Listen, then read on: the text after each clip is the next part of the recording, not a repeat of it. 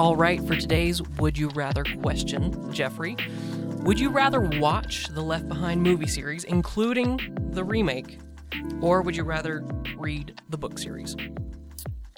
I would have to go with the movies, one, to save time.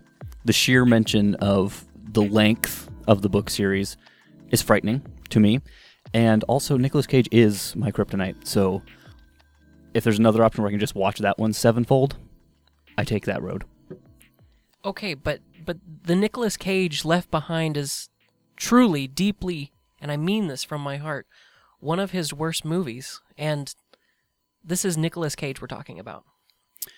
Yes, the other problem with that, though, shout out to my wife, Chad Michael Murray is in that movie, and Chad Michael Murray to her is Nicolas Cage to me, so the two of us together, it's kind of the best movie ever created. I am left speechless. So we're just going to go ahead and get started with our episode because, honestly, I don't even want to talk about it anymore. So, welcome to Firm Foundation, the podcast for those building or rebuilding their faith, exploring themes of faith in today's culture. So my name is Josh. This is Jeffrey. We are former Bible students currently in vocational ministry, and I just want to say, this podcast has been something that I've wanted to do for a while now, and I'm really excited to offer something to people who are really struggling. There are a lot of resources out there for people who want to deconstruct or tear apart their faith, and sometimes that needs to happen. But when people are ready to rebuild, when they're ready to rededicate to the Lord, when they want to find out, well, what I thought was true isn't, what is true, I want to be able to offer some resources to those people. And that's sort of a bit of my heart behind this podcast. Yeah, I can echo almost all of that there. For me, it's really interesting. I mean, just us being in the Pacific Northwest and being the age that we are, we're members of the millennial generation, which is quite possibly the most unchurched generation to this point. And living in the Pacific Northwest, one of the most unchurched areas, we see a lot of people that leave Christianity, whether nominally or not, for many reasons that, I mean, at the very least, it's an interesting topic, but more importantly, it can actually be a very serious and critical topic. So I think it's going to be really fun to dive into, but also very heavy, and hopefully at least one person out there gets something out of this, because then it's worth it.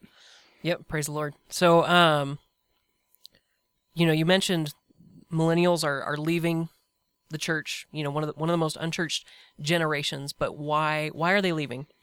Yeah, so we've got a couple different resources here. These are going to be from the Pew Forum, so the Pew Research Center, for anybody that has or has not heard of them. They do a lot of different polls and the such. So this is going to be looking at the question, who is leaving? And like we both mentioned, our generation, millennials. So this is from 2019, and what's really interesting is that the percentage point change between 2019 and 2009, those last 10 years, U.S. adults who identify as Christians, the shift for millennials was negative 16 points, whereas Gen X was negative 8. So just in one generation, we see people leaving the church at twice the rate, which it could be a standalone, it could be a future projection, we don't know, but either way, it's kind of scary because you'll also look at things like U.S. adults who identify as Christian from 2007 to 2019 is down from 78% to 65%. And what we see also is that those who identify as religiously non-affiliated in the same time frame went up from 16% in 2007 to 26% in 2019. So these people leaving Christianity aren't jumping into a different boat of religion, but they're leaving altogether. The boat starts to rock and they jump into the ocean. And this is where it's really interesting for us to look at, why is that happening?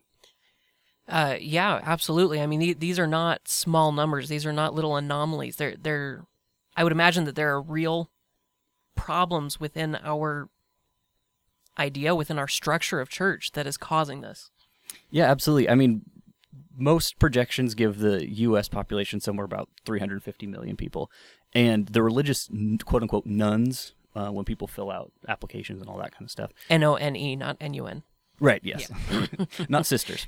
The religious nuns actually grew by 30 million in the last decade, which if we take those numbers of about 300 to 350 million people, that's almost 10% of the American population have switched to no affiliation.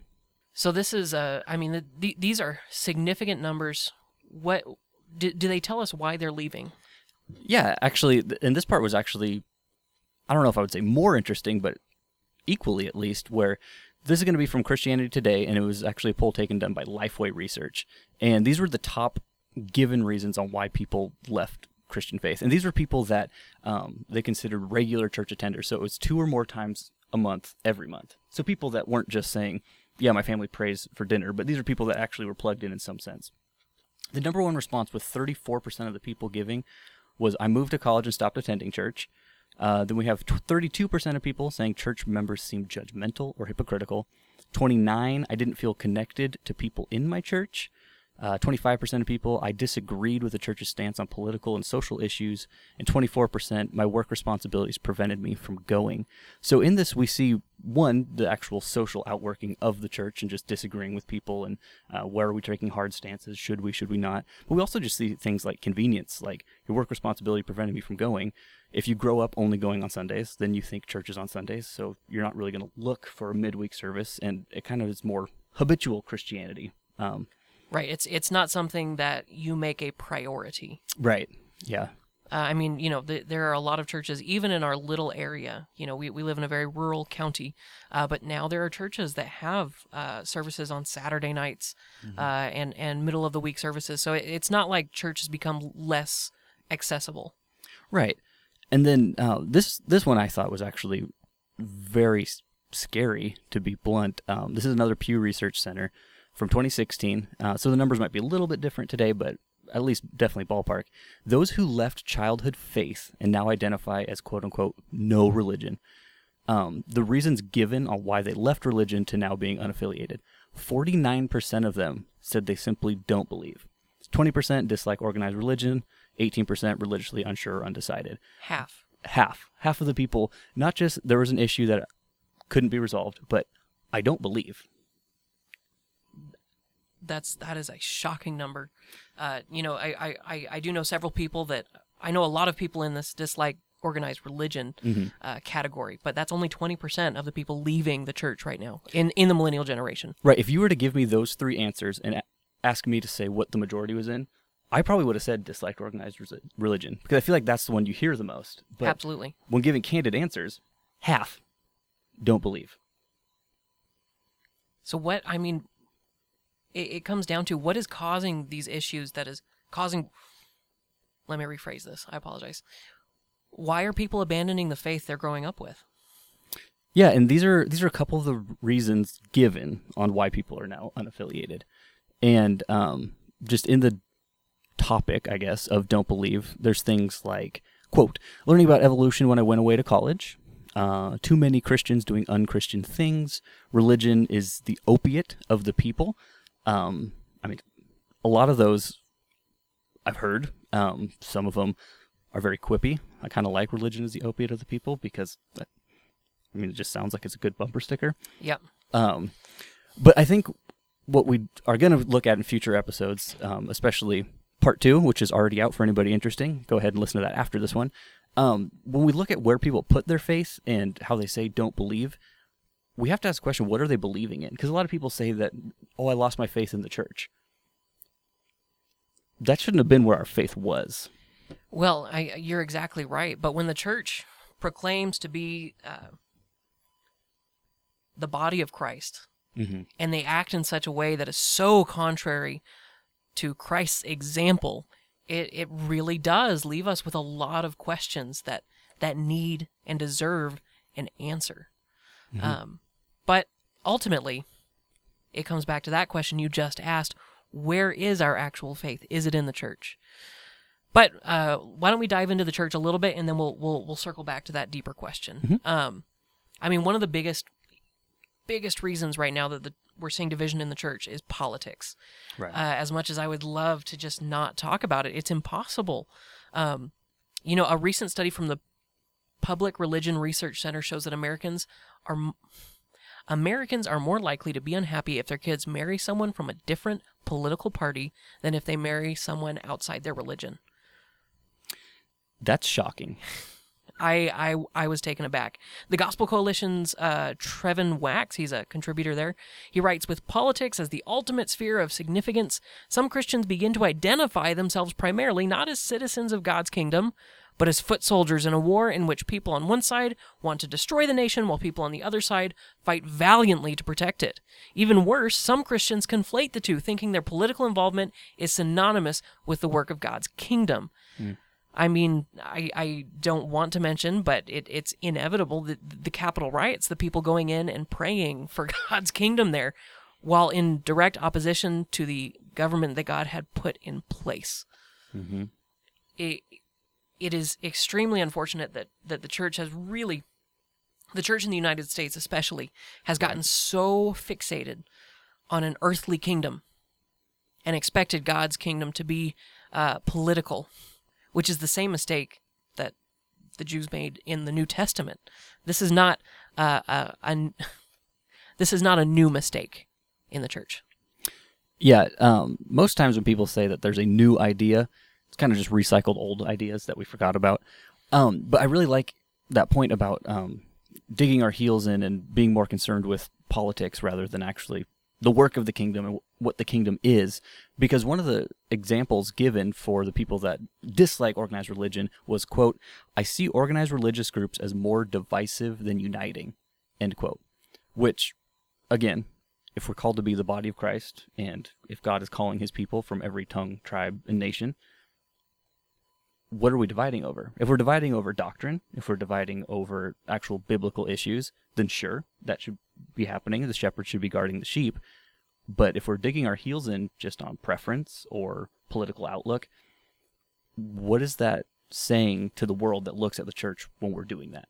Yeah, so there's this really inconsistent message from the world that there needs to be all of this unity unless you believe certain things, in which case you should just go die.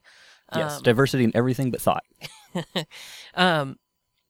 You know, I was talking to a friend a while back, and she identifies as religiously non-affiliated, raised in a non-Christian home. But she said that's one of the things. You know, religion often, you know, the church often offers a place for like-minded people to come together, and it's a good community for some people. But there's all this division that it causes. Right. And I think you're right. And again, this is something that we'll get into in another episode. Division is sometimes necessary, but there's so much unnecessary division that the church has caused, is causing, or is actively allowing to happen within its own body. Yeah, and it's almost in a sense kind of the boy who cried wolf, where if we're constantly dividing over things that don't matter, then when actual biblical church discipline takes effect and there's division happening, people won't buy it because it'll just look as hypocritical as it has in the past. Yeah. Well, you know, and coming back to the political issue, we all know that the deepest downfall of following political leaders is that our world leaders are deeply, deeply flawed. Mm-hmm. I think the vast majority of people are able to agree on that. But when the younger generation sees such close allegiance between the church and a political movement, every flaw of that political movement gets cast onto the church. And aligning the church with a political party is a recipe for failure and disappointment and more of this unnecessary division. Exactly. And, I mean, I would love for the United States of America to be a fully Christianized nation with everyone professing faith in Christ and everyone being brothers and sisters, doing the work of the kingdom. Start that theocracy, man. I would love the whole world to follow the same, but it's not going to happen through legislation. It's going to happen through evangelizing. It's going to be through missions. It's going to be through actually being salt and light, sharing the gospel, and living out what we believe.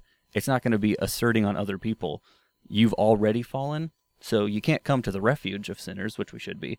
We're just going to cast you out because you disagree with this thing 6 steps down the line. Right. You know, one of the buzzwords right now in the deconstruction movement, people who are tearing apart their faith, is decolonialism.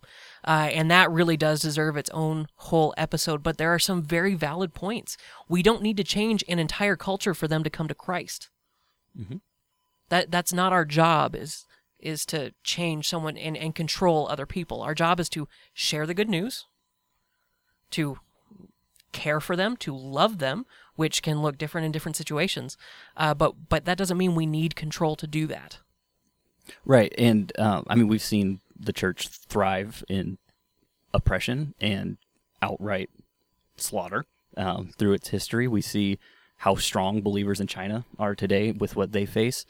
And we don't have to assume complete control to start making a change. Christianity doesn't have to be a top-down change for a nation. It's very much bottom-up. As a matter of fact, it doesn't work as a top-down. Yes. History has shown us that. So I mean, absolutely, these are very valid concerns that people have with the church. So, this is starting to get into some of the deeper reasons, like I see organized religious groups as more divisive than uniting. That's sort of a surface level problem. I think there's something deeper here. Research also suggests that many young people just don't have a strong affiliation with their faith. From my own experience, I know many families that just don't put a strong priority on it. That priority versus habit that we were talking about earlier. It's a social experience. It's a good thing, but it's not a foundation of the life. And then on the opposite side of the spectrum, we see this very, very dangerous because I said so theology. Young people are told what to believe, but punished for thinking critically or asking difficult questions. And this is not at all in line with how Jesus taught. You shall know the truth, and the truth will set you free. Jesus was not afraid of questions. He leads his followers to the truth, and he never, ever hesitated to respond in kindness and love to those who came humbly before him. Right, and I think we've gotten to the point where we'll cite passages like having a childlike faith, and we interpret that in our mind as having a childish faith, where someone has told us something, so therefore it must be true, and anything else is rank heresy. But if we are raising children that I said this and I'm an authority, therefore believe it, then like the response said that I went to college and no longer attend church, if you send them to a professor who has authority over them that teaches them something different, why should they question the professor? We haven't given a true foundation. We've just pasted over. Mm-hmm. Absolutely. I mean, there are other deeper issues too. I mean, again, things that we'll get into later on in this season, but abuse in the church, people who have dealt with trauma resulting from that, churches that don't hold their leaders or their members accountable for the things they do. Mm-hmm. We see this hypocrisy abounding. And in my own life, too. I mean, I have not been the ideal perfect Christian by any stretch of the imagination. However, when it starts to have a significant effect on the lives of others, there needs to be some sort of accountability, some sort of discipline, some sort of act of restoration in these situations. Right.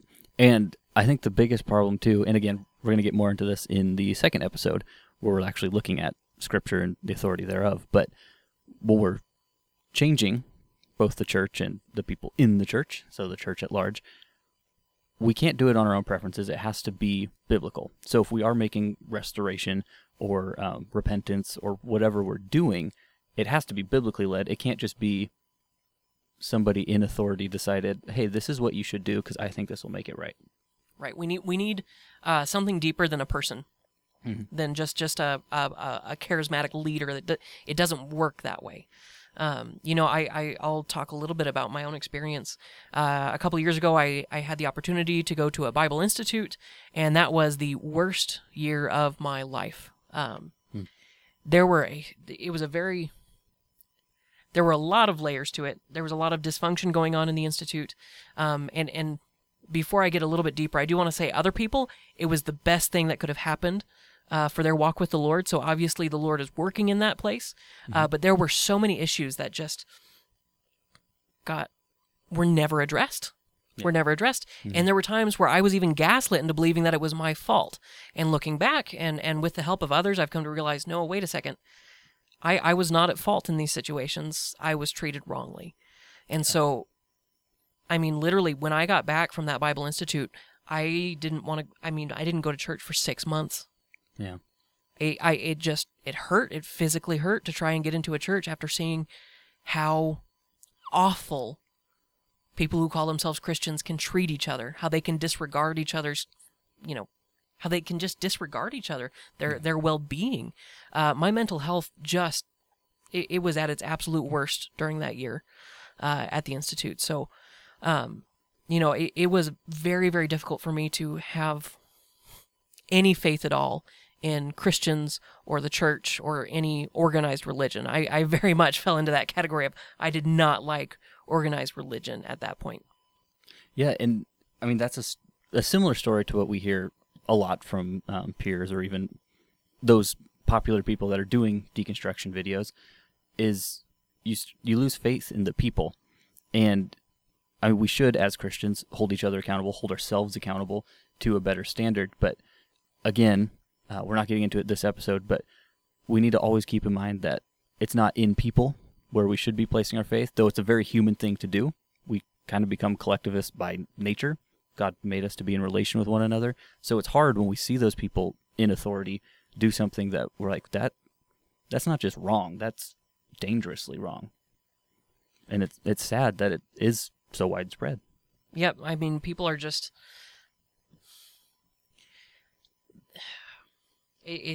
I struggle for words because it really does break my heart when people are just being led astray. This is why I feel so strongly about different so-called gospel movements that promote a prosperity gospel. If you believe in God, then He'll give you health and wealth, which is just not at all what Jesus taught. Yeah, not even close. And when those expectations aren't fulfilled, guess what? Well, I guess the whole thing is hokey. Yeah, absolutely. And it's so difficult because, I mean, anybody can take any verse they want out of context and play it for their own reasoning. And it's so difficult for people that take the Bible so sacredly to look at those types of movements and say, if God's plan for all of His people is to be happy, healthy, and wealthy, why did He hate the Apostle Paul so badly? Yeah, the apostle led, by most of our measurements, a terrible life. Mm-hmm. Lots of time in prison. He got shipwrecked 3 times. Beaten. Tortured. Hopefully to death. Boiled alive. Yeah, he had a lot of terrible things happen to him, but he also expected that. Mm-hmm. I think one of the ways that the church is setting itself up to fail is giving people the wrong expectations when they become believers. Mm-hmm. They're telling them, this is what you can expect, this is how God is going to work, this is how God is going to speak to you, without really giving any actual foundation to those statements. Yeah, and I mean, setting us up to fail, it's kind of a semi-point with that is not just leaders that aren't held accountable, but we have unqualified leaders in churches, at least the United States over, but I feel very confident in saying the world over, where people are in positions that they either should not be in or should not be in yet. And that does a lot of harm for people who are looking to them to be the spiritual shepherd. Yeah, and I mean, I think of situations where I've been in different capacities of ministry for a long time, and there were times when I should not have been there, not because I was doing heresy, but even for my own sake. And when I am not mentally and spiritually and emotionally well, I'm going to have a hard time being a good leader, a good minister in those situations. So it's not just to come down on all these unprepared leaders, but really for their own sake. We're setting these people up to fail. So there's these thoughts, these ideas that are spread throughout the entire church in North America, and I'm sure throughout the world, that are very dangerous and leading churches to fail. Yeah, and we also have the problem of the faithful and qualified leaders that we have in the American church are sometimes called upon to be on call 24/7, and there's just the exhaustion and the burnout. And I believe it was Vince Lombardi that said, fatigue makes cowards of us all, where if we're in a position for too long and it gets to the point where we're just so exhausted doing what we're required to do, what people expect us to do, then when there's an actual moment for us to stand up and show spinal fortitude, if we've been there for too long and we're just tired, what are we going to let slip? And then after we let that slip, how long is the reach until, well, this isn't too bad either? And then where does it stop? Absolutely. I mean, I really try not to, I don't want to, again, I really don't want to get too deep into politics, but it's unavoidable. Our Western culture our celebrity culture Hmm. has taught us that, oh, these pastors, they're the super Christians, they're the ones who run things. Yep. And then, maybe if I'm, special enough, I can run the slides in the back or, do some of the cleaning, but I can't do any of the spiritual care. I can't do anything like that in the church. Whereas that's just not the case. It's a false idea. I don't know where it comes from, but there's just these basic assumptions that many people have grown up with that, oh yeah, no, the pastor's job is spiritual care of the flock. And while that is a part of his job, that does not prevent us from caring for one another.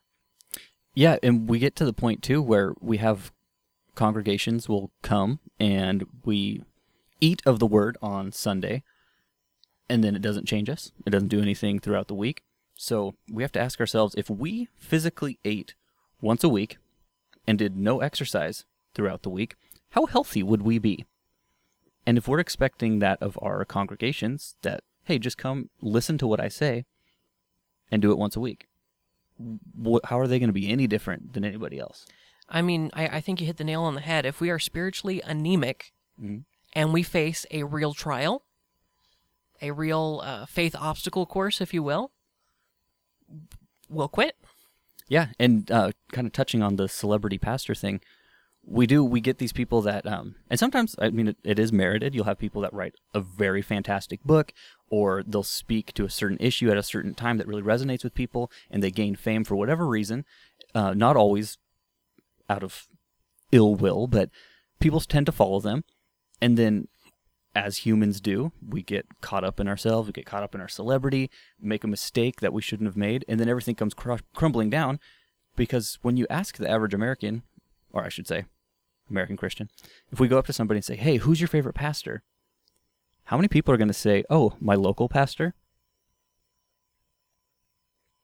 The local pastors are the ones that are going to not fail so Hindenburg-like, that if they make a mistake, we know them, we're face-to-face with them, we can either challenge them, we can ask them about it, but if it's just this person on a pedestal that everything they teach, yeah, that hits right to home, that speaks awesomely while they really know the word, and then there's a huge scandal that comes out, it kind of makes sense that your first instinct is to turn, because if that's the person that knows everything, that is the most spiritual person that can speak to every issue that I've had, were they faking it the whole time? Is anything they said trustworthy? Mm-hmm. I mean, these are questions we just can't avoid because they're real and they're questions that we're having to answer now. Yeah, and in real time. That's part of the 24-hour news cycle has given us access to all this information I don't think any of us ever really wanted. Yeah. Yes. But the fact is, we have to start deciding who can we trust. Is it possible to trust anyone at this point? And the good answer, the answer I'm thankful for is no, we cannot trust anyone. Yeah, and it's difficult because, like you said, with 24-hour news cycle, with having the power of Google at our fingertips, and also people that refuse to be wrong, whether it be from a media outlet or the guy on Facebook that knows everything that you never wanted to know. We've gotten to the point where if we want information, we can get it. And we can get the information exactly that we want. Exactly. Which, when it comes to the church, if we go up to our pastor and we say, hey, I was reading this section and I'm kind of confused. How does that interplay with this section over here? We've lost the ability to accept the answer, I don't know. I'll get back to you. Let's look at it together. Any of those following, that's a good point. Let's search it out. That doesn't do anything for us anymore because, wait, if you don't know the answer, you're no longer trustworthy. I'll find someone who has a ready answer now. Yeah, the culture of instant gratification comes with baggage. A little bit. So yeah, absolutely. I think these are all really getting to the heart of why we're seeing this mass deconstruction, why we're seeing these people leave the church. So the next question is, where do we go from here? Yeah, and a lot of times you'll hear these people that will do a deconstruction, and they're not just nominal Christians. These are people that have been in the church. Maybe they went to youth programs like Awana. They've been in youth group. They go to church every Sunday with their family. They pray before meals. They're really plugged in. And then they walk away because there's a shaking. So again, we have to look at what's left, because what were we standing on? Were we standing on one thing, two things? Are they both gone? Which one's gone? It's a very interesting topic to look at. Absolutely. Coming forward. Absolutely. So I think, we're going to start segueing into our next episode here. We have to find something to ground ourselves on. Right. People are very inconsistent, and they are often wrong, and oftentimes they're just the worst. I mean, truthfully. So what can we trust? What can we believe in? What can we hold on to when the things around us don't seem trustworthy? When these scandals happen for people, that we have admired and looked up to, what are we going to fall back on when that gives way? Yeah, it's kind of a outpouring of, we'll look at things like, we think, oh, my church administers the Bible to me. So the teaching that I hear is biblical teaching. And praise God if that's true. Mm-hmm. Hopefully that is true for anyone listening. But it's actually turned on its head, because the church comes from Scripture. If the church is doing something contrary to Scripture, it's the church that's wrong.